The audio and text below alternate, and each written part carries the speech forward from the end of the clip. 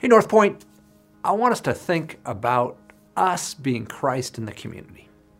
If you go back to the Old Testament, God told his people Israel, you take care of the vulnerable. The widow, the orphan, they don't have anybody to look out for them. People can take advantage of them. You watch out for them. He told the farmers, you glean your field. What's that mean? You don't harvest all the way. You intentionally leave crops on the edge so the poor have something to eat. Well, it shouldn't surprise us then when Jesus came to earth, he reflected those values. He kept reaching out, much to the chagrin of the religious leaders, to the vulnerable, to the people on the margins, the sinners, the prostitutes. But maybe if there's one group Jesus reached out to that was totally confounding, it was the tax collectors. These are people their love of money had sold out their fellow citizens and were working for Rome. Even though Rome was occupying Israel, they were working for them, collecting taxes. And yet Jesus kept reaching out to them. In fact, Matthew, who wrote our first gospel, was a tax collector.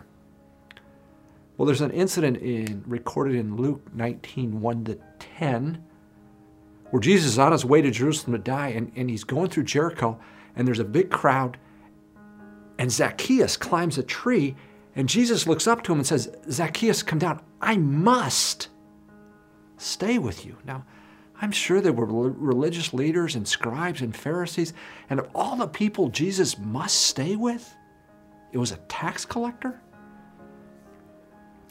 My point is this, that as people who represent God, who want to be Christ in our community, we need to take on that value. We need to care about the vulnerable. This past week, there was a shooting in Atlanta. And this shooting reminds us that for the past year, the Asian Americans have been vulnerable. The coronavirus came out of China. And so many have blamed anybody who is of Asian descent. Never mind that if you're from Japan or Korea or Thailand, or you weren't even from China, and if you're from China, you've probably been here multiple generations. It had nothing to do with it. But these people have been targeted.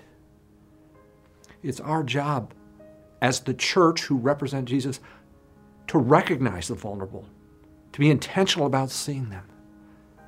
So this week, these next weeks, I want to remind us, what can we do to care for the vulnerable? Particularly, what can we do to care for Asian Americans who have been targeted?